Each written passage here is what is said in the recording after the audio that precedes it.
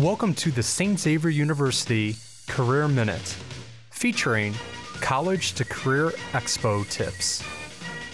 So you're thinking that because you're a freshman, sophomore, or junior that the College to Career Expo does not apply to you. Wrong.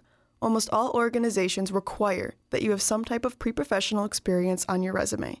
This means that you have to find an internship or other relevant experience before you start your full-time job search.